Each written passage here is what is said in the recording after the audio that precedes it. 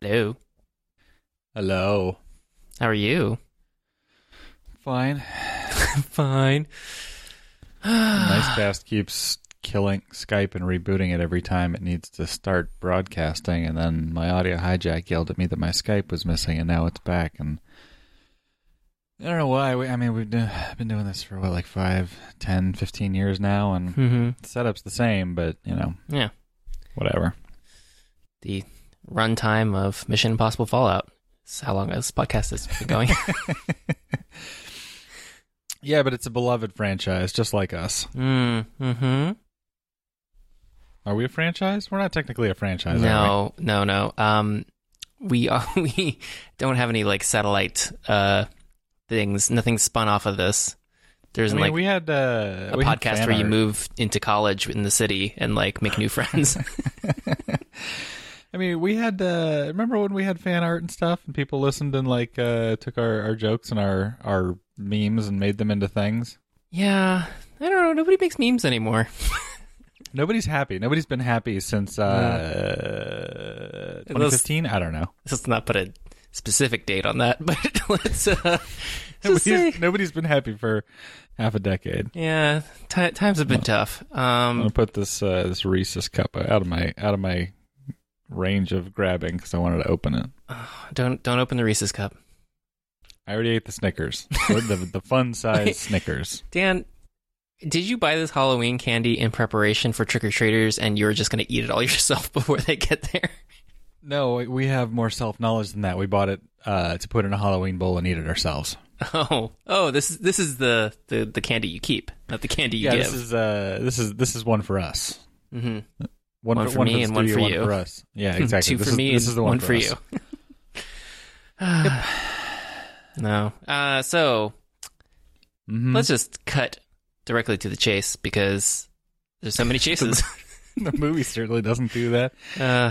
We are here for the final, at the time of recording, the final installment of Mission Impossible, N-Fallout.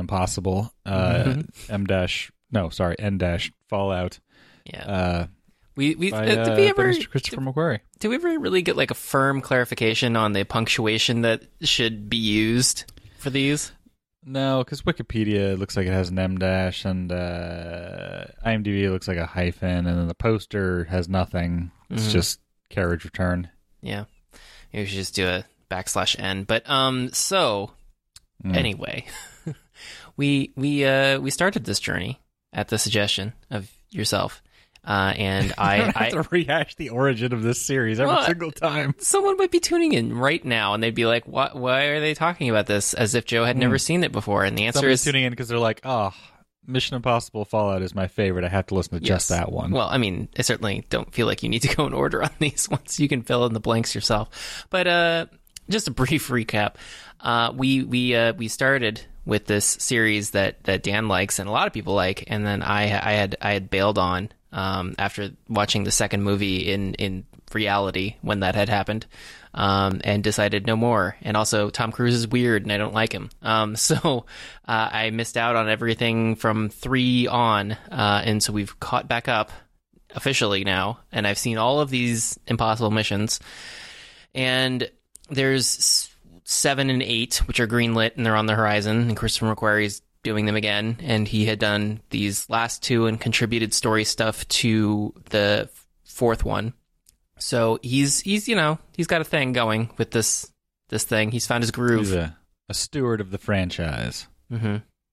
Yeah, and his tweets are franchises. Oh man, he had a 24-part tweet today. He numbered them, so I wouldn't have counted had he not. But it was just like, wow. Get a blog there, buddy. But he's sharing his information, which is mostly personal to a very specific scenario in which he was employed. Through mostly how to be happenstance. Christopher McQuarrie without being Christopher McQuarrie, because there can only be one Christopher McQuarrie. Yeah. So don't run out and buy that self-help book. But it's Twitter. It's free, Joe. Just sign up. Yeah. Wow. You giving pay it away for it in your soul. But this is certainly something where, because Christopher McQuarrie's been involved in so many of these now, he certainly has had the chance to develop a through line in terms of plot and story and characters, figuring out where he wants to take things. So it's been a lot more connected than I would say the first 3 installments certainly were, where you were kind of just going, hey, so next, let's do another thing. Tom Cruise, come back. Ving Rhames, come back. Forget about everything else. That was basically how 1, 2, and 3 went, because we had completely different kinds of storytelling, everything going on. Same basic plot thingies of traitors and stuff, which I'm glad to see we went back to again, because as we've gone through these in real time, and I did not know what was coming up, I had said that it would be nice if we just stopped having traitors in the organization, and that they get disavowed and have to do everything on their own every single time, because it feels a little samey at a certain point where they're just on their own, making do, scrappy team, and it's like, well, yeah, but like, how many convoluted ways can you invent to do that? And the answer is 6 so far, but they've got. This one's a little bit of a handing over the keys to the city from one bad guy, the traitor. Well, he wasn't really an inside traitor, a traitor from MI6 handing over the keys to the kingdom to a traitor from the CIA. Yeah, well, inside trading is also illegal. It's true. It's what Martha Stewart went to jail for. Probably not as illegal as setting off nuclear warheads for the purpose of killing people, and also was it glaciers flooding the earth? Well, irradiating the glaciers so that you can use them for food. But that's getting ahead of ourselves. I just briefly want to get back to insider trading. What if Martha Stewart was the villain in one of these? That would be fantastic. She would make a good Bond villain, because she's always very calm and smiley, so it would be a little extra disconcerting. And she's got a lair. Hello, come on. But never mind. So this movie, we start with logos again, and they've trimmed down the animated logos. Skydance is notably shorter, which I just feel like I need to comment on, because I gave them so much, gruff for the like super long letters floating through space thing. But they made it snappier. Alibaba's is less bad, but still bad. I don't know how they managed that one, but it's like I don't know, it's some sort of infomercial that's going to come on in your airplane seat back. They need to like hire like literally anyone else over who's doing it right now. Or maybe the person who's making all these decisions is like, I really love the way our logo sort of fades in and animates with sparkles. Make sure you keep that every single time. But we go through that, and the bad robot Photoshop cloud thing. I guess money can't buy taste for any of these people. But we get to the beginning, and come on, Bad Robot has good. I mean, not in their logo, but they have good taste in general. Yeah, but not in logos. It's remarkable how bad that logo is compared to how successful Bad Robot is. Isn't the logo like one of those things, like it was a drawing from when they were just getting started, or scrappy, or when they were young or something? They're like, it's just we've had this forever, so we got to keep it or something. Yeah, except don't.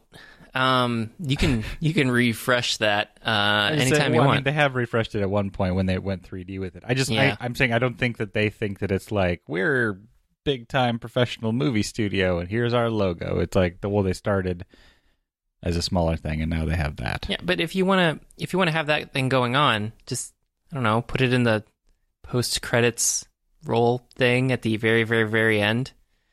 Also, what's so bad about hiding out in the tall grass? I mean, it's just, I don't know. It's just standing there. Why is the robot bad? But anyway, does anyone ever ask how is the robot? What is the robot's inner life like? But so we've got the beginning of this movie where Ethan is having a dream, and it's very obvious that it's a dream because why would it be staged like this? And he's in this valley, and he's with Michelle Monaghan, and there's a figure that we see only from the back, and then we hear Sean Harris's voice, and we're like, well, that's Solomon Lane, because who else could it be? And takes him a long time to recognize him, though. Yeah, well, which is why you know it's a dream. And then he's like, no, I don't promise to take vows. No, don't make me. And then the nuclear explosion goes off, and Solomon Lane says, "You should have killed me when you had the chance, Ethan." And we get him waking up from his dream in an anamorphic lens flare called Sweat. And there's a couple of dreams in this movie, and it's nice that it sort of highlights a little bit of the internal anxiety that Ethan Hunt might have with the situation that he's put his former wife in. But at the same time, it doesn't make any sense that he's predicting these sorts of things. Yes. Or like maybe he's just like, he's so good at his job that he knows the fact that Solomon Lane isn't dead means that Solomon Lane is going to be a problem at some point. But the idea that he's featured in the dream as the bad thing, and then there's also the nuclear explosion thing, little bit too much, and the Mountain Valley, and the Mountain Valley, a little too much presaging in his dream. Yeah. For sanity's sake, but whatever, it's fine. You get away with one, and then you do another one later, and it's like, why? I gotta say, I don't care for these dream sequences. I don't like the fake out because, like I said, it was very obvious that it was a dream sequence. So it immediately makes me not really invested in what's happening because it's not like you're pulling one over on me. And I don't really care that Ethan is having these feelings, except for the fact that all of a sudden he's gained supernatural powers. And well, his subconscious has. Yeah, because these are incredibly specific to the events of the movie, and like you said, the second one later on too. It's just like, can we not do that? Can we just like break this one up a little bit, tiny bit, itty bitty bit? Was the second one was still even before that they had threatened Michelle Monaghan, so he hadn't been aware yet that they were aware of her, so that was also doubly, like, they could have put it after they did the photo threatening, and then it would have made a little bit more sense, but they did not do that. No, it's I don't care for that as a storytelling mechanism because it wasn't necessary. We know, I know that Christopher McQuarrie might be like, I want to make sure that people know that Solomon Lane's in here, but at the same time, it's like either they're on board and they've been watching all of these and they would find that kind of refresher condescending, or they're going to pick it up from the dialogue that happens during the mission briefing about Solomon Lane. What would have been the problem with having the reveal be that photo on the table? That would have been pretty dramatic, I think. Yeah, I don't understand. So while we're in this section, before we get too far down the path of the story, can I ask you a little bit about Christopher McQuarrie's writing style? I mean, I don't really know how to describe it. First of all, the movie's very long, and I think there are a couple of reasons for that. And there's also a pace to it that I think is very Christopher McQuarrie. And I feel like this movie, he's really sort of like, he's found his groove from the past two, and he's doing his thing now. So this, to me, looks like he's getting the stuff that he wants. And I'm curious what you make of what he's doing here and the choices he's made and why it is the way it is. I'm trying not to preload you with an answer. I feel like this movie is overly long. I feel like it has too many things crammed into it for it to make a lot of coherent sense as a single film. I feel like like plot things or like threads or what? Plot things. I feel like this movie has several events that take place, which are very big events, and that they just keep going at certain points. And it feels like there were several moments in which you could tie it up and move on to another installment of this franchise. I not saying like, oh, well, he needed to cut this sequence out. It's like, I don't feel that way about the movie. I just feel like there's maybe two movies or a movie and a half shoved in here. In what should be the set pieces might be the same number as the previous movie, but they've gotten larger and longer. That I don't think that has anything to do with the writing, but that has more to do with his directing style. And I think he keeps trying to one up certain things, and I feel like that is an unfortunate tendency because while the Mission Impossible series has been lauded for its live action stunts and car chases and motorcycle chases and climbing and blah blah blah blah blah, etc. Like, this stuff was captured in a lens, all that stuff. It's that's all good, but it can wear on you in the same way that the all CG fights at the end of a Marvel movie can wear on you, where it's like, does this advance the story to continue this action sequence further? I especially felt that way about Paris when they were getting out of the situation where they had abducted Solomon Lane, and then Ethan's on a motorcycle for what feels like an eternity, just going down various streets in Paris. They abduct him, and then they do that trope that's in other movies where they open the garage door and there's a cop there, and then the cop spoils things, and they drive away, and then suddenly, what's her name's there?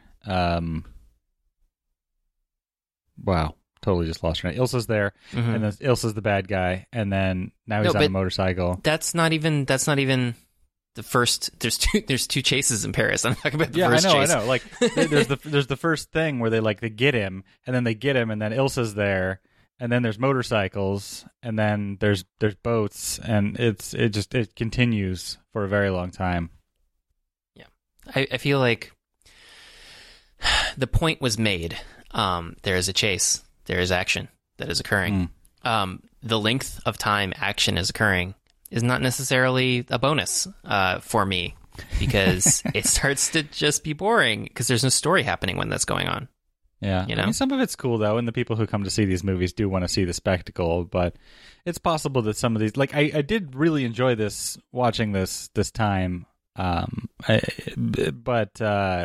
it did take a very long time to watch it. Yeah. And I'm not just saying this because my time is brief. I'm my time on this earth, but there is a certain thing that it does, because it's a lot of time that you're spending that isn't telling the story. The action isn't telling the story. I feel is an important part to remember. The action is action that is occurring. Now, they do things. They go from point A to point B, but oftentimes, because Christopher McQuarrie wants to do the Mission Impossible, like, aha, you didn't realize we were secretly going to cut this mesh and drop into a boat, then it just feels like you're driving around the streets forever for no reason. It doesn't feel like it ties into a plan, just because you want to have that surprise reveal of, aha, you got away. But it's... we always talk about how these movies are they're always on like a compressed timeline, where it's like they're on a plane and they're like, here's our plan, we've got 30 minutes to get there before the world explodes, so gear up. And it's like, wow, cutting it close. Like, this whole movie takes place over the course of like 17 hours, because like that's how urgent this world-ending scenario is. But it almost feels like at this point, like, the movie is just going to basically be a real-time 17-hour trip alongside the Mission Impossible team, where we see all of the crazy things that they do from place to place, because it's just like, you see all of it. There's all the action. There's not a lot of TLDR. We got the thing and we got out of there. Yeah. There's an abbreviation here at the beginning, to go back to the story structure, where they have a botched trade for plutonium cores from an arms dealer, which Ethan learns about from a projector in a book in some sort of weird dark room that he's living in God knows where. Yeah, because that was all part of his waking up from a cold sweat dream and then having his weird little spy convo, getting the thing, opening it up, right, doing the IMF stuff, debriefing. I am the storm. Yeah. What a storm. So he's there to make his trade. The trade goes south because in the tape we learn that there are apostles who are true believers of Solomon Lane, and from the former syndicate, which has dissolved because it doesn't have any like money or resources or a people list that isn't exposed to the world. But anyway, these apostles have managed to get the drop on Ethan and everybody else, and so they cut the power to Ving Rhames' van, put him at gunpoint. Ethan can't turn over the cores to save Ving Rhames, and they do the thing with the car, and then he's going to leave the cores by the car, and I was like, why don't you just put the cores in the car and shut the door and lock it? Because at least nobody's going to get the car. But then he does the stupid thing, which is leaving it out in the open, and then they both run off to make sure that Ving Rhames is safe. And they return to find that the cores are missing. And this is where they have a debriefing with Alec Baldwin. Before that, we also learned from this tape that Niels de Broek was building an atomic bomb. So then we go to Wolf Blitzer briefing on CNN, which is one of the few moments of levity in this film. Although it's played deadly serious at first, but it just becomes funny later at the reveal. But did you buy it? That these explosions had gone off? Yeah. Yes, up until he started doing good cop, bad cop, and then I was like, wait. Oh, when Ethan was getting real heated, like he was going to beat up the guy who was changed to the bed? Yeah. I was like, this is a little too, Law and Order, a little too NYPD Blue. Yeah, but it's interesting to see them basically do like the high-tech version of the opening scene from the first movie. Yeah. It's because they get the mousetrap, which is something that they really haven't used in the series other than that first movie. But it's probably not entirely thing of the series. Necessary for the walls to fall down, but no, and I have to imagine everybody went deaf from the sound that made. It's very dramatic, though. Yeah, if you want to scare somebody, but then they just like zapped him in the neck. Yeah. You just have like a casual metal cage room that has walls that fall to the floor in an extraction point in Berlin or something. As long as Wolf Blitzer reads the manifesto on TV, he'll unlock his cell phone for the cops, which don't do that. Well, can I just say, has there ever been a good manifesto? Like ever? No, I don't think so. No, it's always bad. Manifestos are always bad. Stop making manifestos. If you were a villain, please don't call it a manifesto. Just say it's your life's work or something. Like just write it up in a nice way. Like say, hey, here's my Medium post. Yeah, maybe something short, like a tagline that can fit on a T-shirt or something, like like "Don't tread on me" or like a "Live free or die" kind of thing. Like get something short and to the point. Not Well, I guess they have the what's the thing that they say? The great peace follows great suffering. Greater the suffering, greater the peace. Yes. Whatever. That's close, I guess. It's still a little limericky for my taste, but it's it makes a lot more sense when you find out Henry Cavill wrote it, and then you're like, oh, okay. Yeah, can you just imagine him just like this giant muscly guy with a mustache scrawling this down like in his little notebook on an airplane? He's like, oh, this is good. I'm gonna have him read this. No, he's like, I'm going to take my Dell out, and I'm going to open up Microsoft Word. I'm going to type it in one letter at a time on the keyboard. By the way, I have to say, I like Henry Cavill, especially in this role. Like I enjoyed him as a spy in Man from U.N.C.L.E., which is a very bad movie. But I like him in this movie. He plays a good, large, muscly, blunt object of a human being doing a job. I don't particularly enjoy where his character goes, but in the first half of the movie, I like his presence. This is complicated. I was not sold on him. I like Henry Cavill. He's very easy on the eyes, etc., and he's got that porn stash thing going on. Yeah, he's got a great smile when he's smashing you in the face with a laptop. Yeah, it's just he's probably not the best use of a laptop, but maybe he should have done that when he's writing his manifesto. But the whole thing with him being John Lark. But also getting back to spoiler, bro. We literally talked first. No, you talked about the end of the movie, Dan, already. It's not a spoiler. But with him being John Lark, it is a stretch because it's supposed to be this like thoughtful, like, this is the only way there can be peace, blah, blah, blah, blah, blah thing. And it's like we meet him and he's like basically like a frat bro. He's not. He doesn't seem as subtle or thought focused to pull off this sort of thing. Maybe it's an affectation that he's putting on. Only after the reveal, he still behaves exactly the same. So it just seems strange because he's just kind of like you said, a big blunt instrument, like Erica Sloane says. This is a hammer. But so it makes the whole thing with the manifesto and all of his careful planning like very strange, especially when you have the conversation with him and Simon Pegg standing in for Sean Harris, where they do the whole like this plan of yours is too complicated and we should have just done blah blah blah blah blah. Like that makes me think like, well, your plan wasn't like streamlined by any stretch of the imagination either, so I don't understand who's making all these plans. Like it just doesn't feel like he's that same character who is responsible for these things, right? And he doesn't feel like an anarchist with an ideology. He's just kind of he's not so much a chess piece, but he's a spy doing spy things. Yeah, he's very bro-y. And there's also a weird thing because he's British, so when he's putting on an American accent to perform this role, he's not doing the same Superman thing, but he's doing a weird, like, I don't know, pseudo John Wayne thing when he like sort of like says something over a long period of time with a pause in it, and it's like, why are you doing that? You have made me just realize that I don't think I know what he sounds like when he's speaking normally.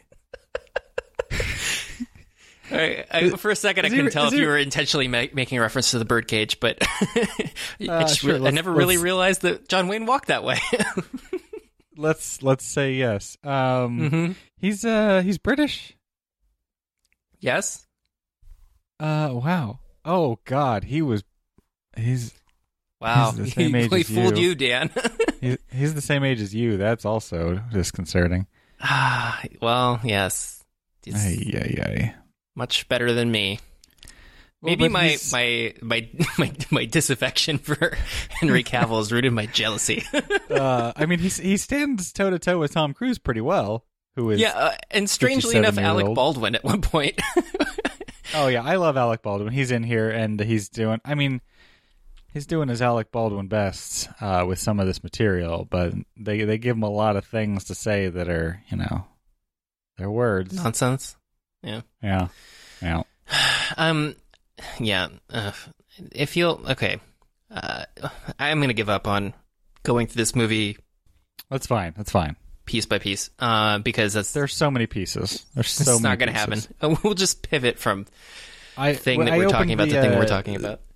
I opened the Wikipedia plot summary, and I fully expected it to be like 8 pages long. Like it is only 7 very long paragraphs, but there's a lot of stuff that happens.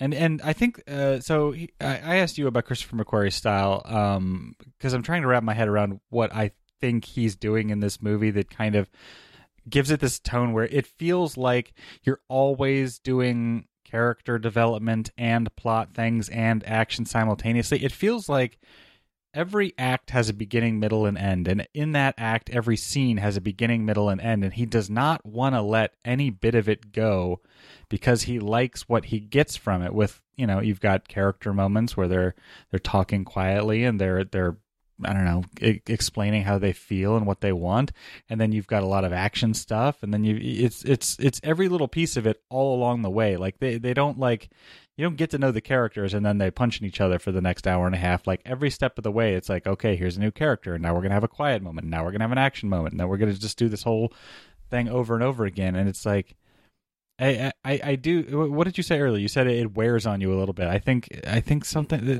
There's some sort of feeling where you kind of numb to this like repetitive process of in his pacing of how he's laying this out.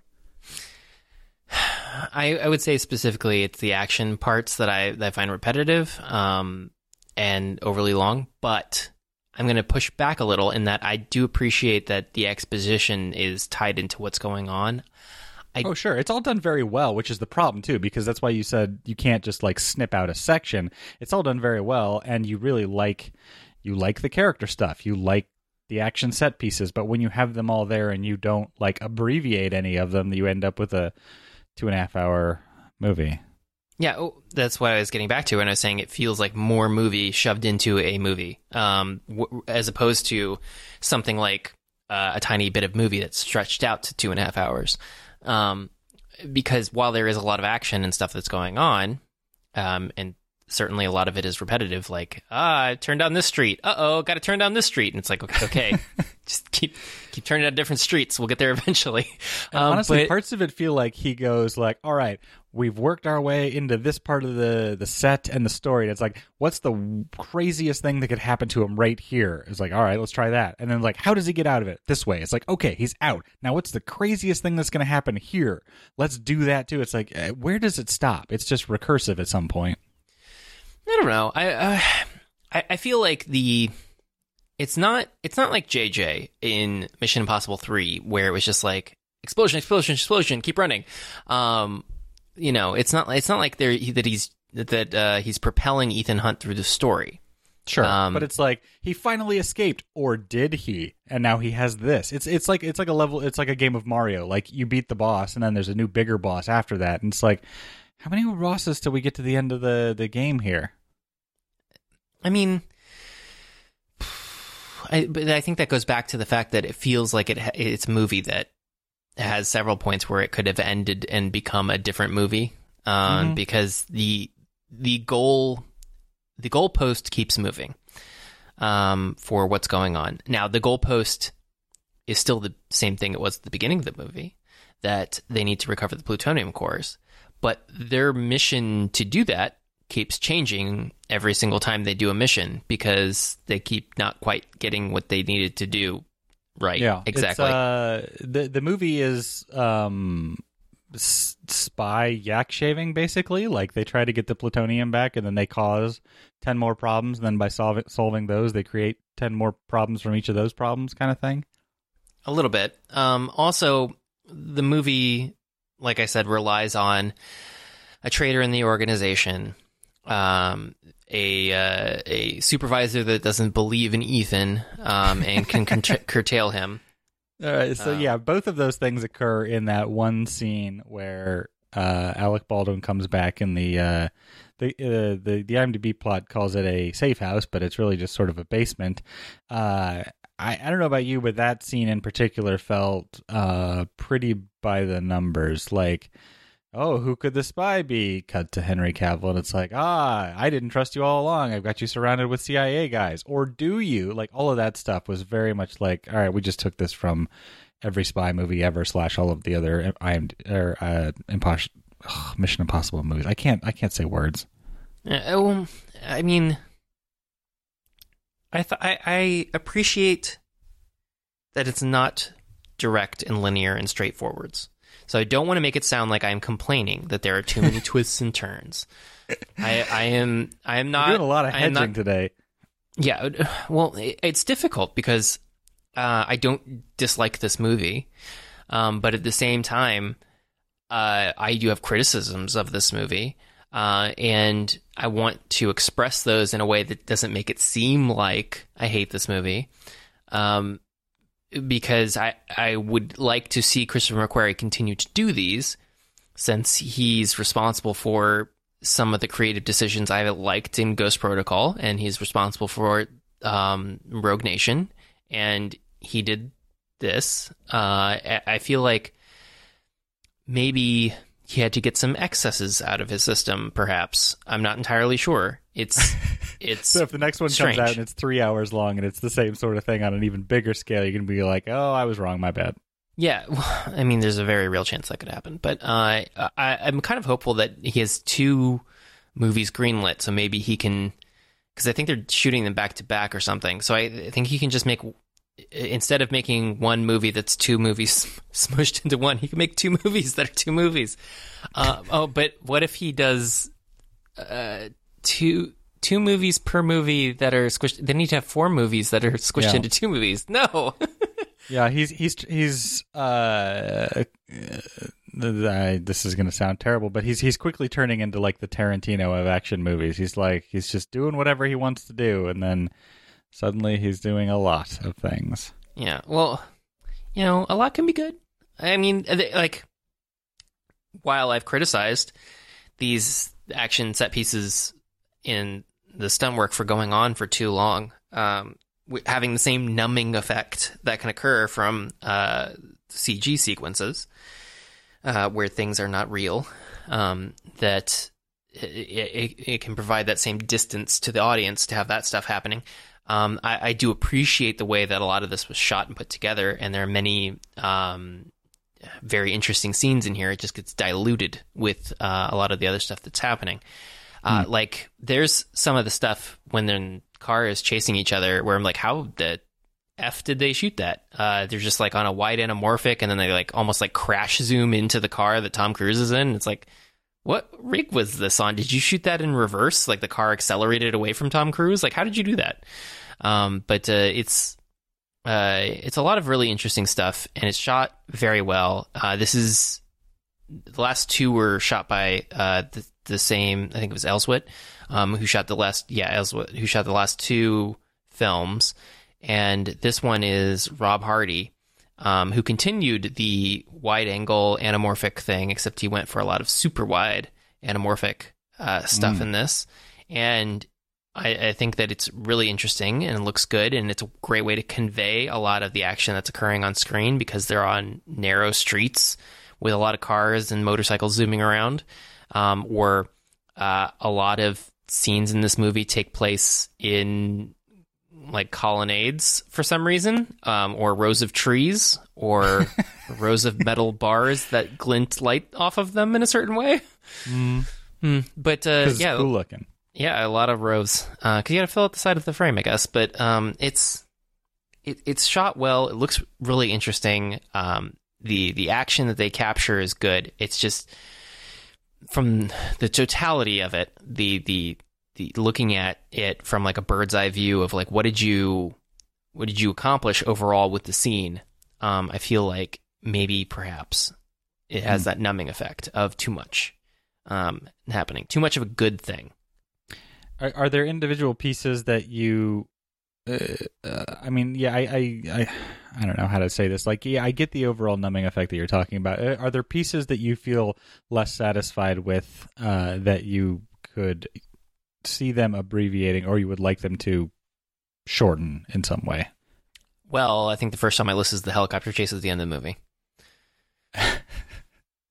You didn't enjoy all of the helicopteriness? Well, I got that they were in helicopters.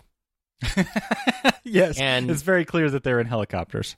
The one helicopter is chasing the other helicopter, and the one helicopter is trying to hit the other helicopter, and there are mountains, and they got to dodge the mountains.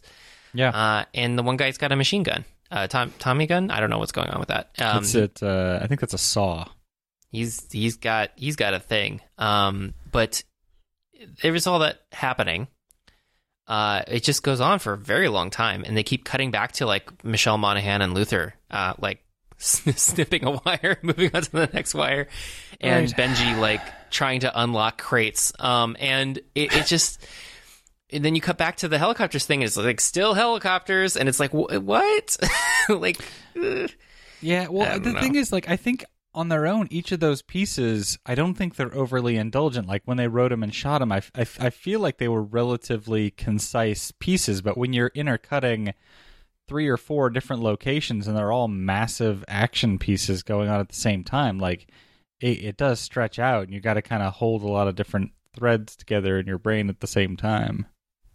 Well, snipping wires is not an action set piece. That's the exposition. That's catching up with Michelle Monaghan. That's giving her that's the lines. Least stressful part of the whole thing. But the helicopter stuff again. That's the old Mission Impossible one-upsmanship. Like Tom Cruise flew some helicopters, and they strapped a camera in it in a way that you could tell that it was Tom Cruise flying helicopters, and he did some crazy stuff. And I almost think it's almost cut a little too fast for you to really appreciate the fact that he's doing a lot of this stuff. But like, I don't know, whatever. It's cool. He did it, and they want to show that stuff. But also, stuff needs to continue to happen. You gotta fight Lane. You got to find the second bomb. You got to cut the wires at the same time, and everything's got a crescendo all at the same time with the removing the thing from the thing when they snip the things. Yeah, and I think that's what makes the helicopter scene suffer, because the helicoptering has to go on for so long because you have to feel like there's no way that Ethan is going to get the that little control key off of the remote detonator. Yeah, he doesn't know how to fly it. He's being chased. He's being shot at. His helicopter is losing altitude and fuel because it got hit by bullets. Then he's being chased some more and through the clouds, and then he rams the one, and then they're rolling down the hill, and then it rolls further down the hill, and then they're falling off the edge, then they're falling further off the edge, and then they're off another edge, and it's like, gracious, this is a lot of helicopter. No, it's a glacier, Dan. Right, of course. Well, I mean, part of it wasn't glacier. The last bit, the gray bit with the rock, with the hook. Honestly, at a certain point, I was just like, well, at least they didn't do an avalanche on top of all of this.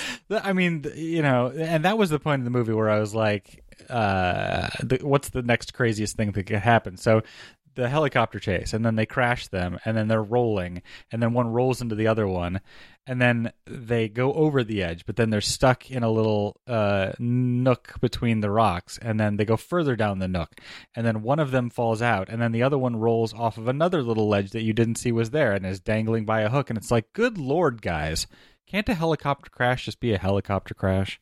Yeah. I agree with you, Dr. Freud. But then they do some weird stuff where they turn Henry Cavill into a monster because they spray him in the face with some hot oil, which interesting. Well, I have a little theory for you. Mm-hmm. This movie is Christopher McQuarrie's Dark Knight. How, other than there's a Two-Face guy? There's... Wait, is Solomon the Joker because he's Chaos Boy? Yes. Oh, God. Solomon's the Joker.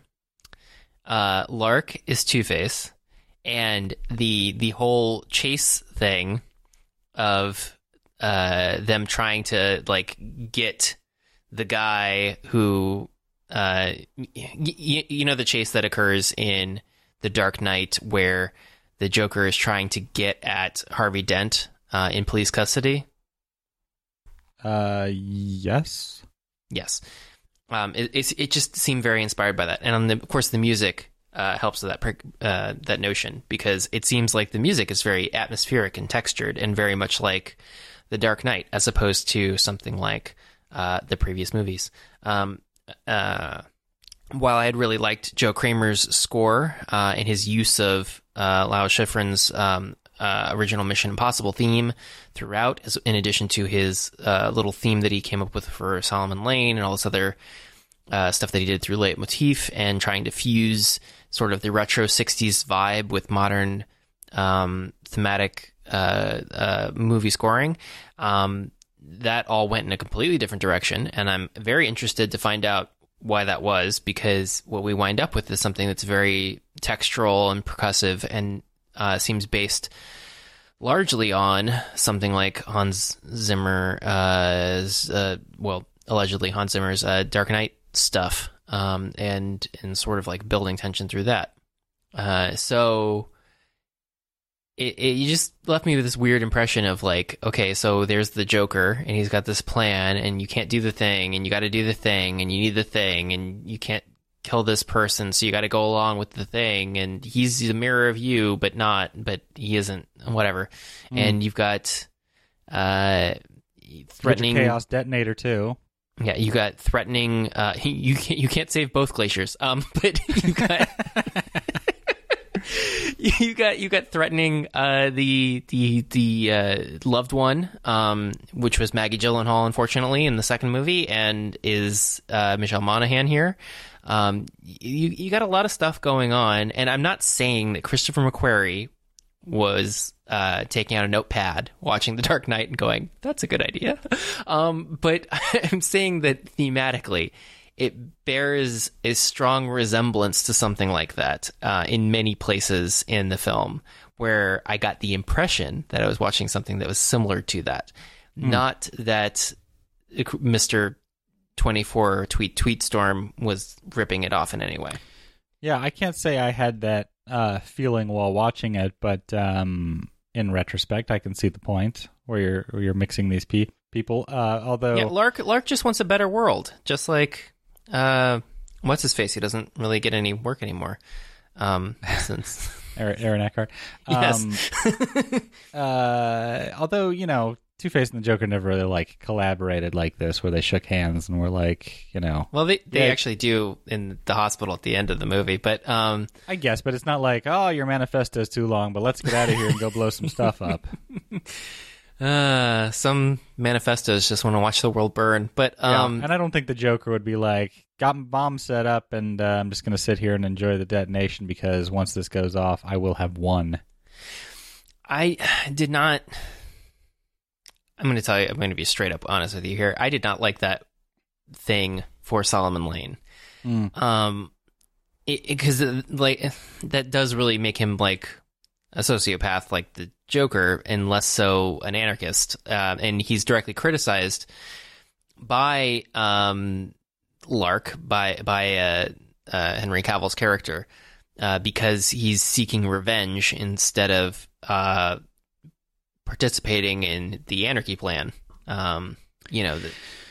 Yeah, I think the thread there is supposed to be that he spent the last couple of years being tortured and interrogated, and in addition to being an anarchist at heart, he's kind of pissed off at Ethan, so not only is he going to execute his anarchistic plan, he's also going to do that in the close proximity to Ethan's former wife, just to, you know, twist the dagger a little bit more. And then also Ethan will probably be there too because he can't help himself. So, but yeah, like he does turn into a Bond villain at that point where he's just kind of like, well, Mr. Bond, I guess I've got the upper hand and I'm going to kill you and your family because I'm sadistic.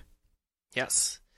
Although I will say, if Solomon Lane is in the next Christopher McQuarrie movie, I'm flipping my table and I might walk out. he got two. That's all he needs. I liked Solomon Lane more in the last movie than I like him here. Specifically because in the last movie he was a guy with a plan to undo governments, and in this movie he's a comic book villain, and so I don't enjoy that. It reduces him. Also, he had eyewear in the last movie, and he has nothing very here. Classy eyewear. Yeah, very classy eyewear. And he was a snappy dresser, and he was clean shaven. Turns out, don't love the beard. But it's... Yeah, this is supposed to be the disgruntled, radicalized Solomon Lane, and he doesn't really read as that because his vibe was very low-key previously, so yeah.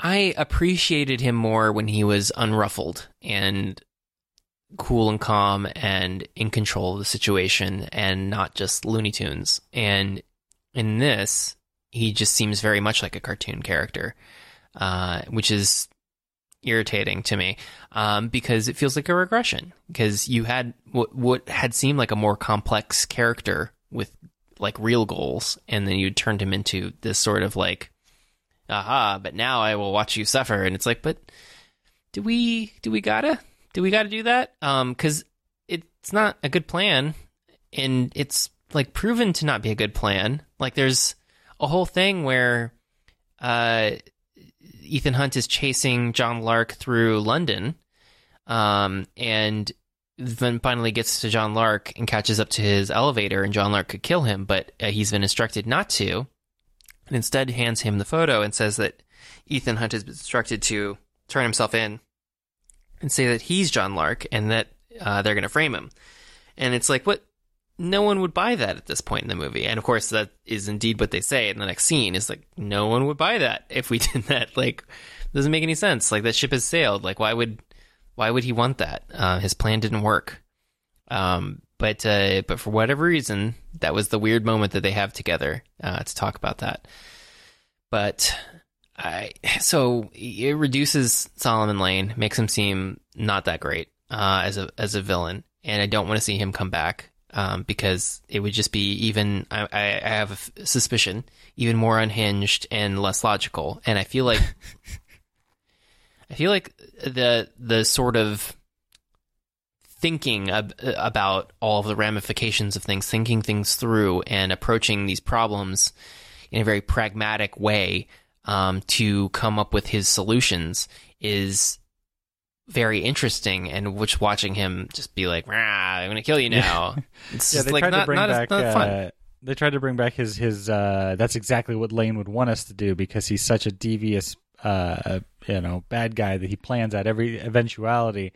And they say it, I think, 2 or 3 times in this movie, and it really just kind of rings hollow, because he's not the Lane of the previous movie. But he's also kind of like, I don't know, he's like half a scene away from like being captured by the police on purpose, which was always part of his plan, Mr. Bond, and then escapes through the floor or something.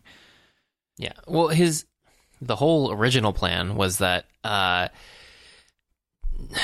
John Lark and the CIA would capture him, and then, the real John Lark would abscond with him and to the Apostles and do the plutonium thing and all that. But that was curtailed by Ethan Hunt and Henry Cavill's participation in that plan up until that point, because Henry Cavill kept thinking he would be able to counter this and fix things up until the last moment in the safe house where he's like, yes, they immediately walked out of earshot. Time for me to reveal my devious plan. But it's interesting. Yeah, it's all interesting. They do a similar thing with Ilsa too, where when we see her, she's working for the bad guys again, it seems. But there's a lot of, I can't tell you that, even though I'm going to help you, but I'm bad, but also good. And then it's only like 2/3 of the way through the movie where he's like, oh, so you're trying to prove yourself to get back in the good graces of MI6. Like, why didn't you just leave? And but like you have to play both sides and look like you're a double agent to one, but also maybe a 1.5 agent to this other. It's really complicated. I didn't care for that at all. I thought that she could have been very direct about what her goals were, because it wasn't terrible and would have saved everyone a lot of headache. Because when he goes in and he meets the White Widow or whatever, and like he has to defend himself and find his way out of there, like Henry Cavill and Ilsa sort of like help him out, so they look like they're part of his team, which they could have like agreed to do on their way in, instead of just like doing that ad hoc and then walking out like, yeah, we planned this all along. Like, you could have literally just planned that. Yeah. Well, especially with Ilsa, when her reason is, Godfather 3, I tried to get out, they pulled me back in. Like, we saw the movie, Ilsa. We're fine. We got it. Just say that. Like, she was heartbroken because Ethan didn't go with her. They didn't run off together into the sunset. Yeah, well, she should have said I couldn't have done it on my own or something, and said like that's why I needed you with me. But instead it turns into like, oh, well, it was too sad, and so MI6 caught back up with me. And it's like, that's not the way you phrase that, really, Ilsa, because Ilsa is a very strong, determined, motivated, and self-possessed character. And so to just suddenly have her go, oh, blah, blah, blah, my mission, and like, oh, you can't tell you until like 2/3 of the way through the movie, when all of a sudden we meet in some trees, and then like, now's the time. And it's like, no, I don't think Tom Cruise even says that at some point, where she said like, you don't know what's going on or whatever. And he's like, if anyone's going to understand, it's going to be Ethan Hunt. So literally just tell him everything, yes. And he'll understand where you're coming from and why you have to do the things you do. Like she says at one point, like, I know you had your reasons and you had to do it a certain way. And it's like, yeah, and he would probably feel the same way because you're a spy and he understands how spy things happen. So just communication is important, especially in a relationship here. But then they communicate and then everything's fine. And it's just like, why couldn't we Why couldn't we have had that in the movie earlier? I mean, I guess it drove up tension, except for the fact that it's like, but it's Ilsa, and we like her. And like Christopher McQuarrie is not going to be like some bloodthirsty guy who's going to make Ilsa into a bad guy for the film. It was a nice surprise to see her come in and save him at that moment. And then, we didn't need to drag on the weirdness about it for so long. Yeah. And then there's, after the John Lark thing, there's a debriefing, basically, of Ethan's relationship with Michelle Monaghan's character, Julia, where she gets the lowdown from Luther, and Luther is telling her to walk away. And then we get the reversal of something that she had said to Ethan earlier in the film when Ethan shows up, and he's like, "Oh, what? You guys talking? You guys talking in here?" And she's like, "No, I gotta go with you on the mission." And it's like whatever it was he said, like, "Oh, too dangerous" or whatever. I don't know. Like they reverse the lines. It's a very writerly thing to do, but they go on their mission, and we instantly know that Julia's in peril, mostly because they've talked about Julia several times in the production of this film, and because we saw Michelle Monaghan at the beginning of this film, and the odds of Michelle Monaghan receiving a paycheck for that alone for one dream sequence would be so infinitesimally small that I feel like it was weird to do that. I feel like they should have just been either like very upfront with the fact that she's in the movie, or just, not had her in the movie up until the end and then revealed her. But for whatever reason, they decided this is the direction they wanted to go. I would have preferred the don't reveal her until later. Yeah, because the whole entire time I'm just going to be thinking, well, she was there and she smiled. That was it. And it's like, you didn't just pay her to do that. I mean, I know you did that in Mission Impossible 4 in Ghost Protocol. Yeah, but it's not even like he's sad that he misses her kind of thing. It's so much foreshadowing and silliness that you can't even imagine that he might just be having a dream about his ex-wife or whatever. It has to be plot related. No, right, exactly. And at the end of the movie, when they're like, "Why are we going to Kashmir? Oh, there was a smallpox outbreak, and there's a medical station. Why would it be at a medical station?" It's like, well, Julia worked at a hospital. My dude, your ex-wife was a doctor. Figure it out. Put the things together. I feel like he already knows that Julia is actually threatened, not just his premonition dream, but like he's literally been handed a printed photograph from Walgreens or whatever, and he's like, "Oh my God, Julia's involved in this. This is terrible." And then they're all getting there, and they're just like, "Huh, weird. It's a little medical thing. Huh, it's a smallpox. I don't know." Whatever. And then they're just shocked when they see Julia. And it's like, well, I'm not shocked. I'm not surprised. Like, why are you surprised, Tom Cruise? Like, you should expect Julia at all times, basically. Like, her life has been threatened twice so far.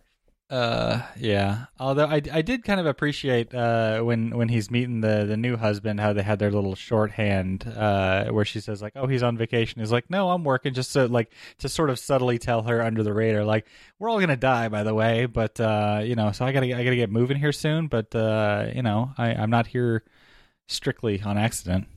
Yeah, I like her reaction to that news, that she understood what he was getting at with his cleverly coded vacation working message. I like Michelle Monaghan. I don't feel like she gets enough work, as we've discussed previously when we did the what was that movie? Ryan Reynolds. Ryan Reynolds. No, not Ryan Reynolds. Same director.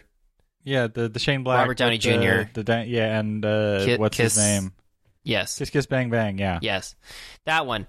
Like, I just don't understand why she doesn't get more work things to do. She was in season 1 of True Detective. Oh, fantastic! Good for her. Really panned out. But I feel like Michelle Monaghan. Season. Okay, well, I mean, it just hasn't spiraled out into like lots of opportunities for her, is what I'm saying. I feel like Michelle Monaghan should be in more things. Is all I'm trying to get at. Mm-hmm. And you had on her IMDb. Let's see what she's doing. Yeah, and you had Wes Bentley, American Beauty guy, admiring plastic bags. The guy with the eyebrows. Yes, the guy with the eyebrows. You recognize him from American Beauty? Isn't he in the the American Horror Story.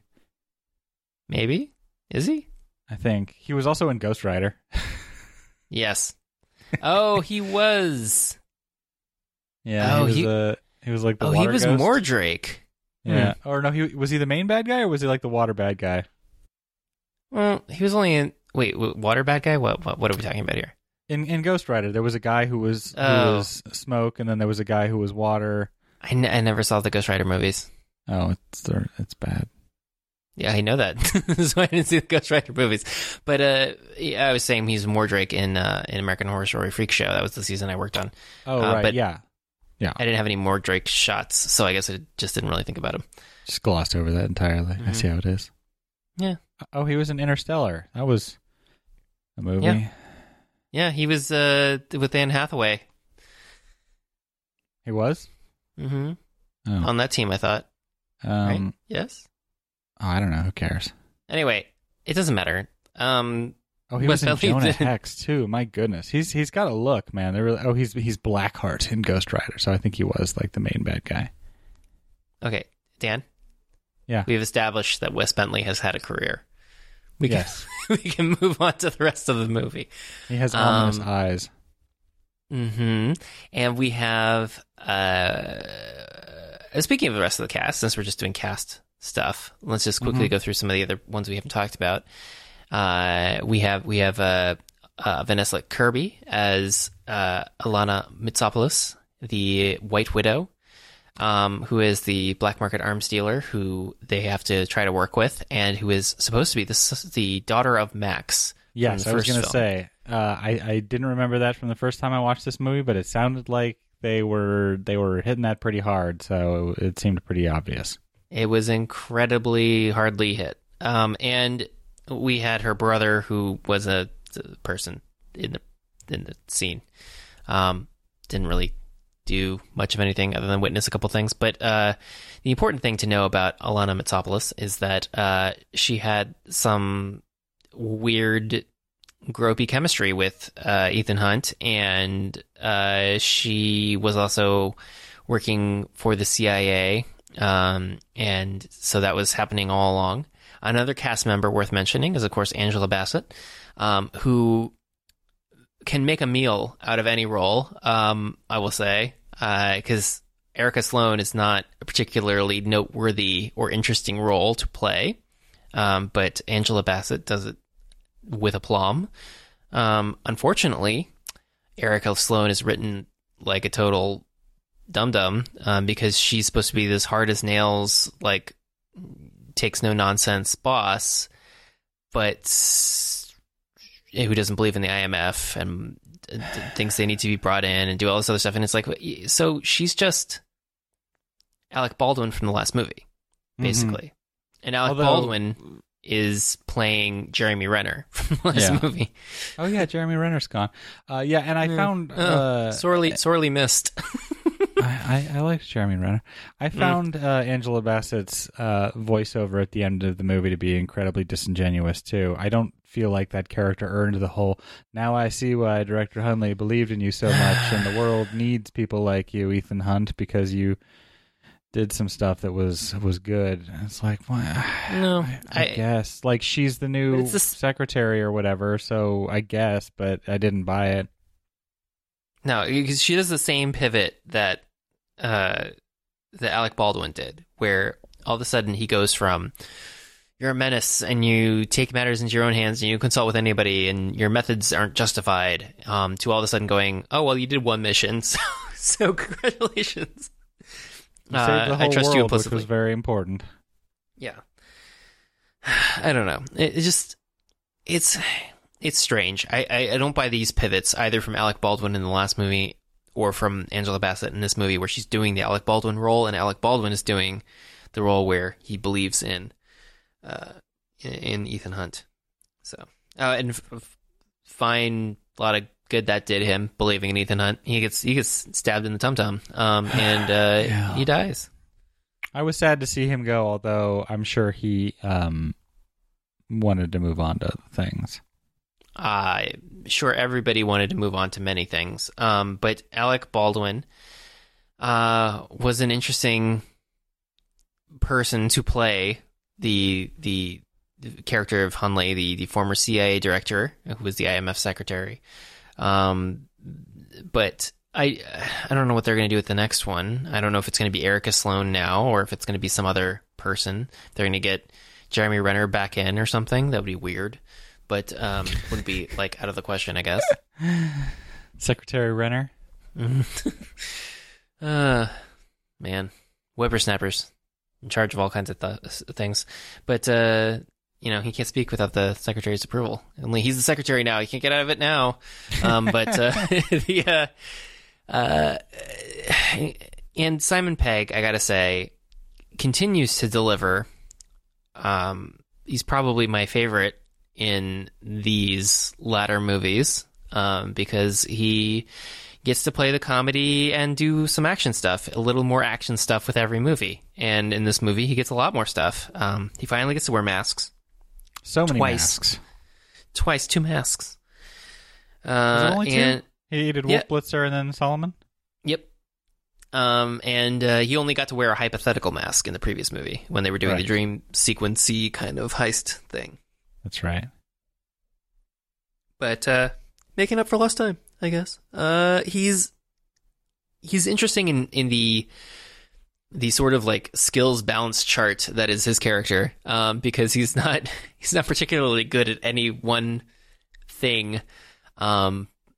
Like Luther seems to be better at all the computer stuff than he is. Ethan is better at all the physical actiony things than he is, in addition to Rebecca Ferguson, is Ilsa being better at all that stuff. But he's a good all-arounder who can jump in at a moment's near notice of incredulously saying what now and then doing it anyways. He had some levity to the organization too. You always need a funny guy on the team. Yeah. Because I got to say, without him, it would be incredibly dry, this go, because these movies have gotten more serious in tone as they've gone on. These latter 3. I was going to say, the first one's pretty serious. The first one's serious. The second one is goofballs. The third one is a little silly. But not like slapstick. Ghost Protocol is pretty funny in a lot of ways, I think because of Brad Bird's influence. And these 2 movies, the previous one was more serious than Brad Bird's, which I'd commented on at the time that I prefer some moments of levity in these kinds of films. Because the IMF's not like a real thing. Like, it's not like I need to be like, oh, I need to respect the IMF. No, you just like have a couple jokes. It's not going to kill you. And maybe that's part of the interview. You gotta tell a joke. Yeah, and so they have a few jokes, but they've been whittling that down, the joke amount, and it's mostly just like incredulous reactions now, where it's like, what? No, you can't be serious. You can't do that. No. It's like, okay, well, it's a form of humor, but it like there's less of the like the funniness, the outright funniness. So you're gonna keep watching them when they come out? I think so, because we have a podcast, and I'm sure that we're gonna like have material to discuss. Yeah, God knows we need things to talk about, right? Yeah. I mean, feed us content. We're gonna run out of movies, of course, because there's only been a handful. But I think that's all I really have to say about this. Is like just structure wise, a lot of stuff happening. Wish it had been a lot of ins, a lot of outs, a lot of what have yous. Especially a lot of what have yous, and I kind of wish that it had been not removed, but separated into different complete pictures, a 2-parter, if you will, instead of a single story, because it just kept going and going and going, and it didn't need to. And do you have a sense of where you would have drawn that line? No, because I feel like if you were actually going to separate these movies, you would have built in more of an ending. So I don't think you would have had as clear a cut. But I would say that if I were to use this movie as like the place I would draw like a line on the script and say like, think about doing it here, I would say that after they catch Henry Cavill trying to release Solomon Lane and turn the tables on him, and then the CIA guys come in and they shoot them, and then the bad guys escape, I would say that would be a great place to end the thing, because then you're just like, holy crap, cliffhanger. Cliffhanger like the ending description, not cliffhanger like the movie with Sylvester Stallone and the cables and hanging over gorges. Yeah. Yeah. I guess I don't know, because one of the things that we've learned from the actual Mission Impossible podcast, not ours, is that they come into these movies and say I think you mean the Light the Fuse podcast. Yeah, that one. Is that a lot of times they'll show up and they'll say like, all right, I want to do helicopter chase, I want to ride a motorcycle real fast through a city, maybe Paris, and then like another big thing, and then we're going to kind of work around that for the movie. It seems like their list was a little long this time, or I don't know, they just got carried away with the ideas or something. Yeah. Bit of a bummer. Yeah.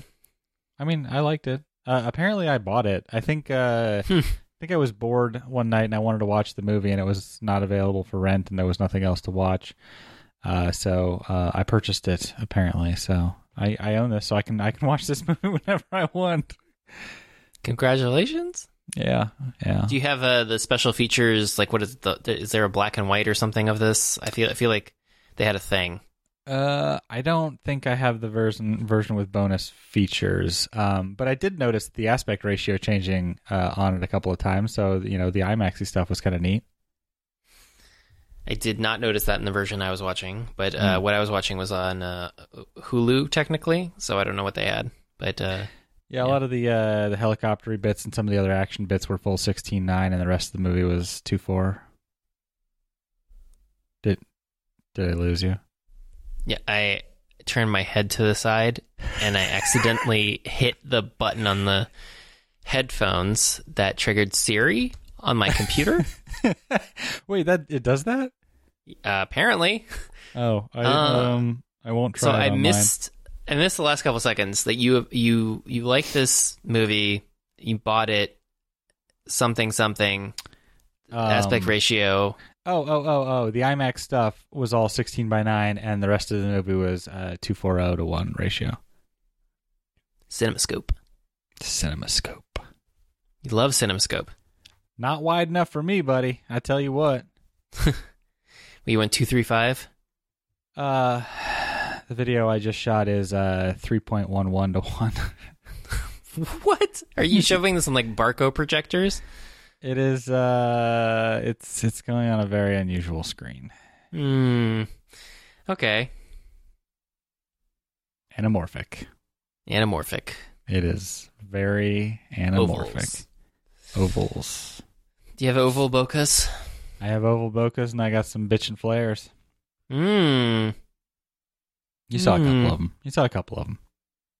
What anamorphic lens did you use? Oh, I knew you were going to ask me that. It was a 40 millimeter. I can tell you that.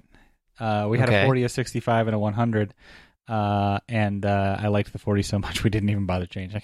We just moved in closer and moved further away, because you can get so close to people. I think the close focus distance was like 2.5 feet, and it still had this massively wide field of view, and I really wanted that wide look. It was just awesome. Wow. That's nice. Atlas anamorphic? Does that sound right? I mean, that could be. I'm not really well versed in them. Yeah, Atlas Lens Company. They came out like a year or so ago. They're like very new. And you can get a set of 3 for like $7,000 or $8,000, which is crazy cheap for anamorphics. They have a 32, a 40, a 50, a 65, an 80, and a 100. And we had the original 40, 65, 100 kit. Because I had been watching a lot of YouTube videos about vintage anamorphic lenses for still photography adapters. And cause apparently that's the thing that a lot of people do. And there are different kinds. And like there was a lot of stuff with like projector lenses and like special French ones and special Russian ones. And it was just like, wow, people are really into this stuff. Yeah, it's weird when people talk about the lenses. Like, we shot this on the Todd AO lenses or whatever. It's like that's just like a set of lenses that one rental company in LA owns. And it's just like, oh yeah, we use those ones. It's like not like a type of lens. It's like, no, that little kit over there, we used that one. It's like, wow, okay, there's not very many vintage lenses anymore. But the ones we used, hilariously, like they have a little section that shows you some footage that was shot on them. The top thing that they're showing off that was shot on it was the video for Thank You Next. Everything else is just sort of like test footage and like B-roll type stuff that they shot. But apparently they got an Ariana Grande music video with their lens. So, well, what anamorphic lens do you think they used on Mission Impossible Fallout, Dan? Oh, don't ask me that. This was shot on film, wasn't it? Yes, it's probably Panavision. I'm looking now. They shot with the Millennium DXL. Interesting. That is the red camera that has been Panavized with the Primo 70 lenses. So that's interesting. C and E series lenses. I think, was it the C series lenses? Those are the anamorphics. Oh, Red Weapon Dragon. That's the camera we used. Interesting.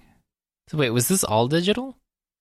No, they got Arri 235, which is film, Arri 435, which is film, Millennium DXL, which is film, Panaflex Millennium XL2, that's film. Because I was going to say, there's so much of this movie where I'm just like, hello, Grain. How are you? Yeah, there's 3 film cameras listed and 2 digital cameras listed. Okay. And both I'm going to assume are ostensibly reds. I'm going to assume that the digital cameras were used primarily in action stunt stuff. Although none of these listed are IMAX, so that's curious.